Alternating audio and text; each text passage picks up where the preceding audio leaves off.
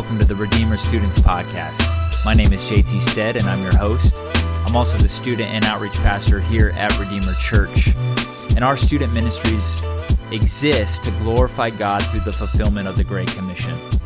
Our whole goal is to come alongside parents in helping their kids follow Jesus Christ. And so what you're about to listen to is a sermon that was preached on our Wednesday night gathering from 6:30 to 8:30. And as you listen, I pray that you are encouraged and that you would be conformed more and more into the image of Jesus Christ as we behold him in his glory. So thank you for tuning in and enjoy. Well, welcome. Welcome back to Redeemer Students. We are looking at Exodus chapter 20, verse 1. Okay? But before we get there, everyone all good and settled? Before we get there, I want to remind you of what's happened in the history of Israel. So, there's this people of God, which are in Egypt, a land of slavery, where they have slave drivers. Can you imagine slavery? They have these slave drivers who beat them mercilessly, who make them work constantly. They work in the heat, they work all the time. And not only are they in slavery, but the Pharaoh of the land commands for all their children to be just put to death. All the male children are to be just killed. So all the guys here would just be gone. Especially you. I would be gone too. So all the guys would be gone. All the children were put to death. It's not funny. It's a serious thing. All the children were put to death. And that's the state that they're living in. They're in slavery, working, children being put to death. But God, with his power, comes in to the story and he takes down the Pharaoh. He annihilates the pagan gods, and he takes his people, his chosen people, out of Egypt. And then he leads them through the wilderness. And sometimes they're in the desert, and they're so thirsty and so hot in the desert that their tongue sticks to their mouth, but then God provides water for them. Or sometimes they're so hungry that they can't go anymore, and they start complaining, and then God provides food for the people, these people who he's chosen. And then they come up against this giant sea that they could not pass. And there's people behind them trying to kill them. Pharaoh and his army. And God literally opens the sea so that they can walk through that. And then he just crushes the sea on the enemies of his people. He destroys Pharaoh and his army, drowns them in the Red Sea. And they're annihilated. And then God leads this people to the foot of a big, tall mountain called Mount Sinai. And as they look up, they see the sky behind the mountain is darkening. And there's these flashes of lightning and these peals of thunder. This loud thunder and fierce lightning. And then they hear this trumpet sound. A trumpet like there's going to be a king coming, and it just splits through the air, this trumpet noise. And then pretty soon they realize the king is coming. God is coming to meet with them on this mountain. And if they were to look up, they see the mountain, and surrounding the mountain are these thick black curtains of smoke. And then the glory of the Lord in the form of a flame, of fire, comes and descends onto the mountain, and it sits on top of the mountain.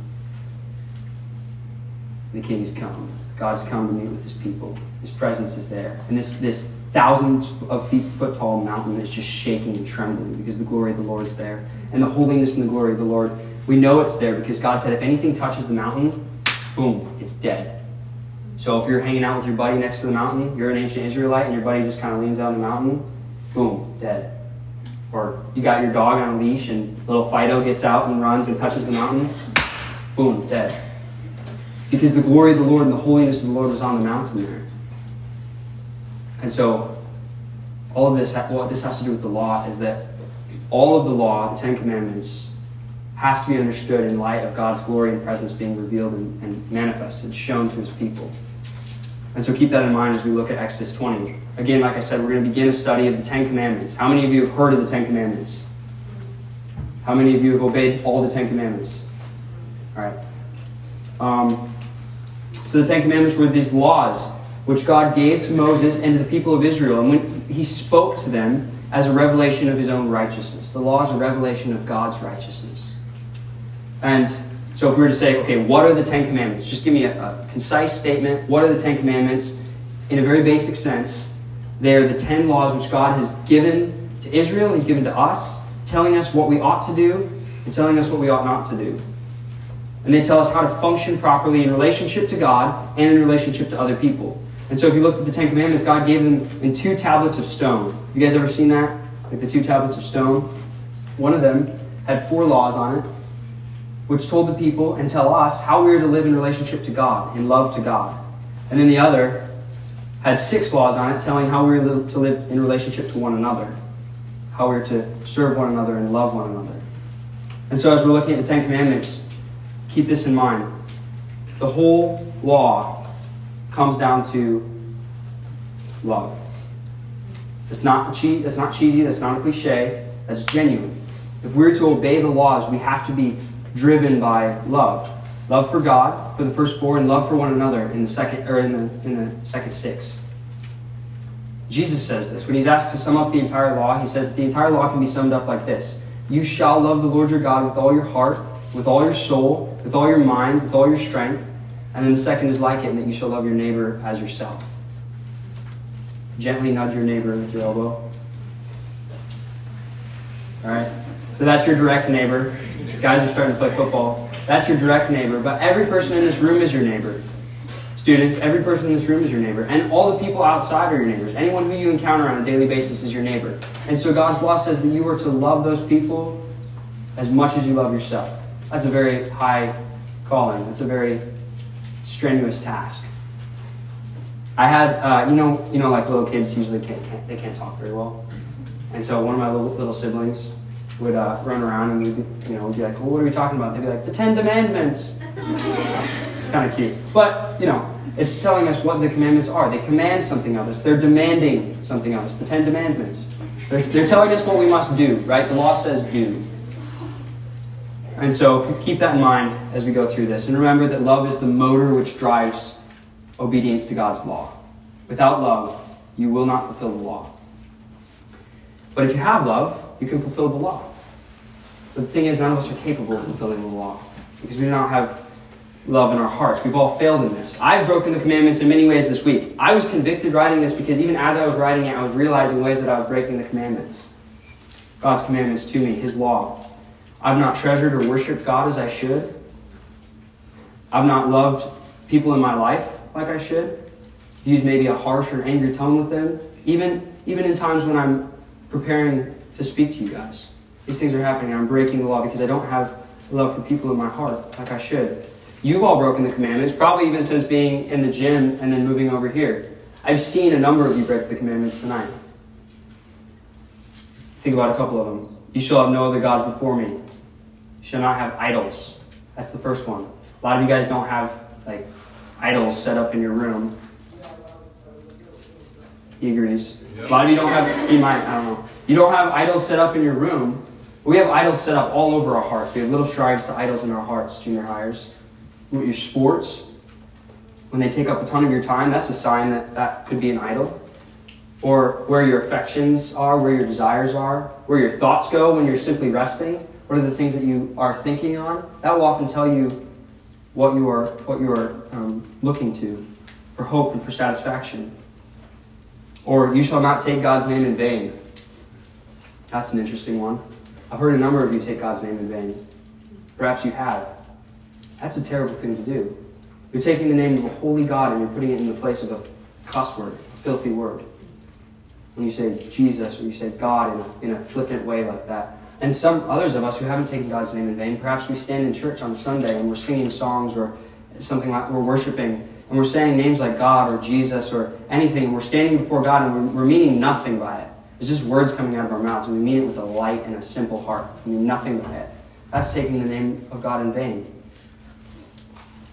Or you shall remember the Sabbath day by keeping it holy. That's interesting. Sabbath day is when we meet together with God's people in the church. A lot of us are just like, whatever. I'm sick today. I don't want to go to church. Or we got sports clubs on Sunday. God's commanded His people to meet together as a church. Not to neglect that day, not to forget about that day, but to meet together with the saints, with God's people, to be encouraged in the church. And we break that often. How about this one? You shall honor your father and your mother. I'm sure you guys, junior high, you're good on that, right? No. I still dishonor my mother and my father. You shall honor your father and your mother. God has put them in authority over us, our mothers and our fathers. Sometimes they're great parents, sometimes they're really not great parents. But God has put them in authority over us. And so to honor them is then to honor God. So we Don't live up to that one often. You shall not lie. Many of you lie all the time to get yourself out of trouble, lie to your friends because you don't want to be honest about something. Even the smallest little lie is a lie. And it's breaking God's commandments. James says if you break one of the commandments, you're guilty of breaking all of them. You shall not steal. I accidentally stole something when I was a kid. Took a little card out of a flower shop. My mom was like, you got to pay for that. And I was like, oh. So we have to be careful not to steal. There's other ways of stealing things. Like saying, hey, I just want to get a water at a restaurant and then going up and getting pop instead. It's stealing. There's simple things, simple ways. But God has told us how we're to live in his world rightly. And when we break these things, even by the littlest bit, we're breaking the whole law of God and we stand justly condemned before him. You shall not covet. Some of you guys are like looking over like, dude, my buddy's got a sick PlayStation. Man, I wish I had that. Man, he's such a jerk. We're coveting what other people have. God has seen fitting and good to give you exactly what you have. And nothing more. Nothing less either. But whatever you have is from the hand of God. And to covet is to go against his will in that. So, with that in mind, knowing that we have broken the law, junior hires, I know every one of you in this room, and I myself, have not loved the Lord God with all my heart, with all my soul, with all my mind, with all my strength, nor have I loved my neighbor as myself. I have failed to love many of you in this room. And so as I speak this, I speak it to myself as well. I speak it to my own heart. So let's look at Exodus. Exodus 20, verse 1, if you have it open. Now again, remember that mountain that the Israelites were standing at the foot of, and God is going to make himself known to them. We're just going to read the first verse, and then we're going to take a look at what it means. Exodus 20, verse 1.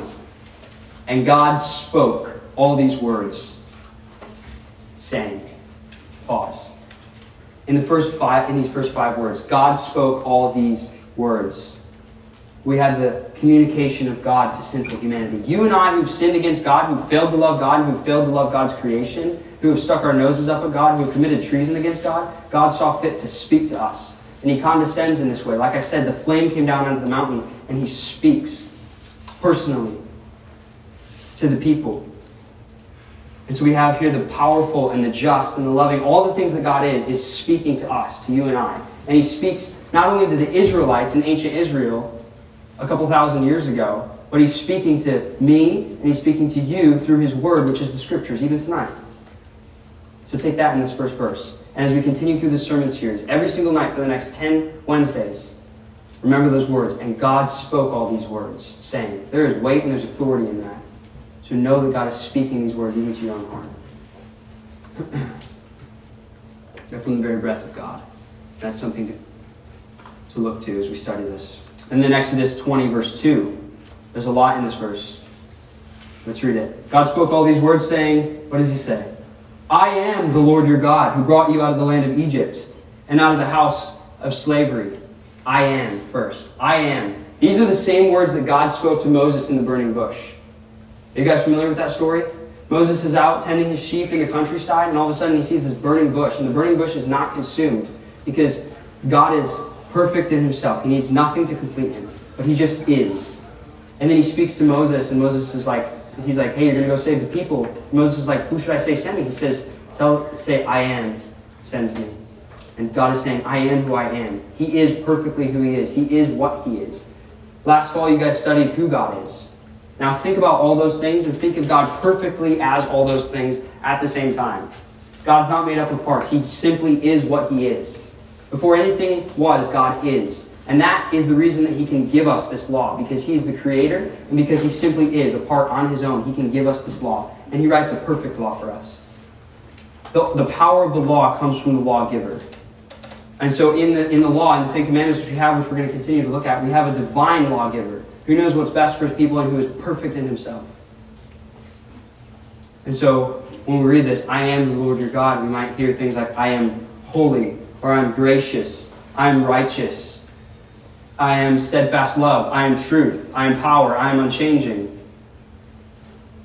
I am glory, I am present, I am merciful. All the things that God is, he's saying, I am this, all at the same time. He is what he is. I am what I am. So, there's our lawgiver. And if that's the case, that same voice that spoke to Moses out of the burning bush now speaks to you, junior hires in Rockford 2023, through the scriptures, making himself known, saying, I am who I am. There's sort of a therefore listen attached to the end of it. Like if the God of the universe is speaking to you, do you think you're going to listen? I am who I am. God spoke. Behold your God. Before coming to the law, before coming to the specifics of the law of the Ten Commandments, behold your God. Know who's speaking to you. And then the second phrase is your God. I am, the divine name, God himself, your God. God's not like a powerful genie who just created the world and then steps back from it, removes himself from it, and just watches the world spin around and around and around. It's like, all right, you guys, hope you guys are chilling down there. God is who he is. He is all that he is, but he's also intimately related to and personally related to his creation. He says to Israel, I am your God. I belong to you. You belong to me. It's this transaction with Israel where he's saying that they're mutually each other's. This great, powerful God who can't be contained by anything claims to be Israel's God. It's such a sweet thing. And he cares for his people then. If we are the people of God, if you are in Christ Jesus, then you are a part of the church, and you are a part of the people of God, then for you to look in the law is like to have a king who says, hey, there's a gold mine over there. I want you to go dig in it and take everything that you find home. Everything that's written in the law is for your good, believer. If you are in the church, if you are in Christ, everything in this is a gold mine of good for you. And God is telling you to do it, yes. They're commanded of you. They're the commandments. They're demanded of you. But it is for your good if you are his people, because he cares for you in that intimate connection. And so then third, I am the Lord your God. This I am, this great God, who is who he is, says, I am your God. He connects himself with Israel, or in other words, he connects himself with the church. If you are in Christ, you are in the church, and he's connecting himself with you, then the Lord who brought you out of the land of Egypt. God's doing something here. God doesn't just show up out of the blue, sit on top of Mount Sinai and say, hey, I need you guys to do all this stuff. But like I said in the beginning, God went to a specific people in history and he chose them, and he took them out of the land of Egypt, out of the land of slavery. He led them through the Red Sea. He provided water for them in the wilderness. He provided bread for them in the wilderness. And then he gave them the law in order to mark them out as a special people to himself, so that all the nations might look on Israel and say, they belong to God, who brought you out of the land of Egypt. If God has brought you out of sin, if you have come to Jesus by faith and repentance, junior hires, then God has brought you out of a land of slavery, because sin is slavery to us. Those who are in sin return to their sin constantly and cannot get away from it. But when Jesus frees you from sin and then leads you through the wilderness and provides for you and cares for you and then gives you his law so that you might know how to live a life of holiness that is pleasing to him, that's a sweet thing. God is not static. He's doing things for his people. I am the Lord your God who brought you out of the land of Egypt, out of the house of slavery. And with that, no one can obey the law. No one can get out of Egypt on their own, except Christ, who perfectly obeyed the law, who was never enslaved to his own sins, who perfectly obeyed the law before God on our account. And so read this last section with me. Chapter 20, verse 18 says this.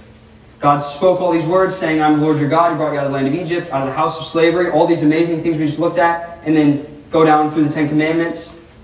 Verse 18, now when all the people saw the thunder and the flashes of lightning and the sound of the trumpet and the mountain smoking, the people were afraid, you think? And they trembled, and they stood far off. And they said to Moses, you speak to us, and we will listen, but do not let God speak to us, lest we die. And Moses said to the people, do not fear God. Do not fear. God has come to test you, that the fear of him may be before you, that you may not sin. But the people stood far off, while Moses drew near to the thick darkness where God was. You see, this holy God that descended on Mount Sinai, he is indeed a holy God. He cannot be contained. And when we hear the law, when we hear the Ten Commandments, when you know of your sin in your heart, when you see your sin because of the Ten Commandments, then the hope is that it would drive us to Christ every time we see the law. Just as the people. They heard the words of the Lord and they were terrified. No wonder, because they heard these thunderings and they saw lightning and they heard the trumpet and they saw the smoke. And they were absolutely terrified when they heard the word of the Lord. And they drew back, they stepped back. And so when you hear the Ten Commandments, or when God's law confronts your sin, confronts your sinful heart, and when God's law confronts my sinful heart, we have only but to step back and stand far off. Except there is a mediator who goes between us and God, who enters in before the presence of God, and who speaks to God on our behalf, and then comes back to us and speaks to us on God's behalf. Psalm 24 says, "Who shall ascend the hill of the Lord? He who has clean hands and a pure heart." In other words, who will come into the presence of God? Only he who is without sin. All of you who are without sin have no hope of entering into God's presence. But if you will unite yourself to Jesus by faith and repentance, he will, like Moses, go up into God's presence on your behalf and speak on your behalf, because he is the sinless one. And so, as we step back from the law now, the law cannot save you. The law will not save you. Every time that you hear the thunderings of Mount Sinai, all that you will do is step back and stand far off. But that's not God's plan or intention for his people. God's intention, again, is to have an intimate relationship with his people. He wants to draw them close to himself through his beloved Son, Jesus Christ, who has a pure heart and clean hands, who has ascended the hill of the Lord. He has already gone up. And so by union with him, you may go into God's presence. So you who are not in Jesus, you are still in slavery to sin. You're still in Egypt. And you have a cruel master. It's worse than Pharaoh. Satan is your master. Jesus says to all those who are living in sin that Satan is their father, that he is over them. But Jesus stands ready and willing to take you into his family, to lead you out of the land of Egypt, as it were, and to provide for you and care for you in the wilderness, to give you a law so that you might live lives of holiness, and to give you life. And so the law now, if you are not in Jesus, then the law stands to condemn you. The law is a finger that points to every single one of the things you've done or thought or said wrong ever before the face of God. God sees that. The law is a lamp that flickers on in your dark hearts, and it shows where all of the sin is at in your heart. The law is a death sentence to all those who are not in Christ. It is eternal separation from God. And there is only one way to be forgiven, and it is not through the law. If you attempt to keep the law, you will fail every single time. There is one way into the presence of God, and that is through Jesus Christ, truly God and truly man, who enters into the presence of God. And that offer is open to you. I pray that you would consider the state of your soul tonight. If you are not in Jesus, consider this. If you're not living in obedience to God, if you are not in Jesus, where do you stand before God? You will either enter into eternal punishment forever, which I don't want for any of you, or you may have faith and repentance in Christ, and you can enter into the presence of God. The law will not save, but the gospel of Christ will save. And then to those who are in the law, or who are in Christ, that's the beauty of it. You are no longer under the law. There is therefore now no condemnation for those who are in Christ Jesus. How many of you know that verse? Romans 8:1. If you are in Christ, there is therefore now no condemnation for those who are in Christ Jesus. That is a sweet promise to cling to. The law will still, sometimes the law will still try to scare you with its pealings and its rumblings, saying, you've disobeyed again, you don't know God. But if you are in Christ Jesus, there is nothing which can separate you from the love of God, if you've had true faith and repentance in him. And the law is a guide to you in holiness. It is a guide for your life in holiness. Life's a jungle, man. The law is a path for you to follow. It lights up your path. The psalmist says that it's a lamp to your path. It's like if you were walking in the dark and you had a flashlight. The law is that flashlight which shows us where we're going so that we might obey God properly. And David says in the Psalms that the law is more valuable to him than gold, and it is sweeter to him than honey. And so I hope that over the next 10 weeks that you guys will hear that and that you will learn what the law is. That those of you who stand under condemnation will turn to Christ Jesus. And those of you who are in Christ will know that sweet promise that you have. There's therefore now no condemnation for those who are in Christ. And that you will see the law as a guide for your life so that you might live lives of holiness to him. And that you can say with all the saints, if you're in Christ, you can say this with all the saints.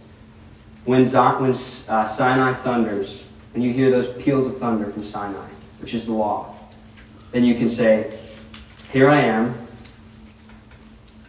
not having a righteousness of my own based on the law, but having the righteousness of Christ, which is through faith. Father, thank you for all the students here, and I thank you for your law, God. I pray that you would make your law known to us.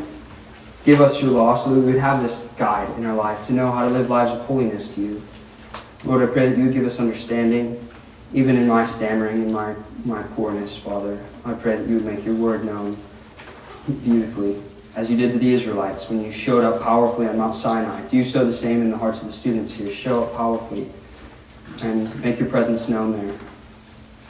Regenerate and make new with the gospel, Father. Thank you for your word. In Jesus' name, amen.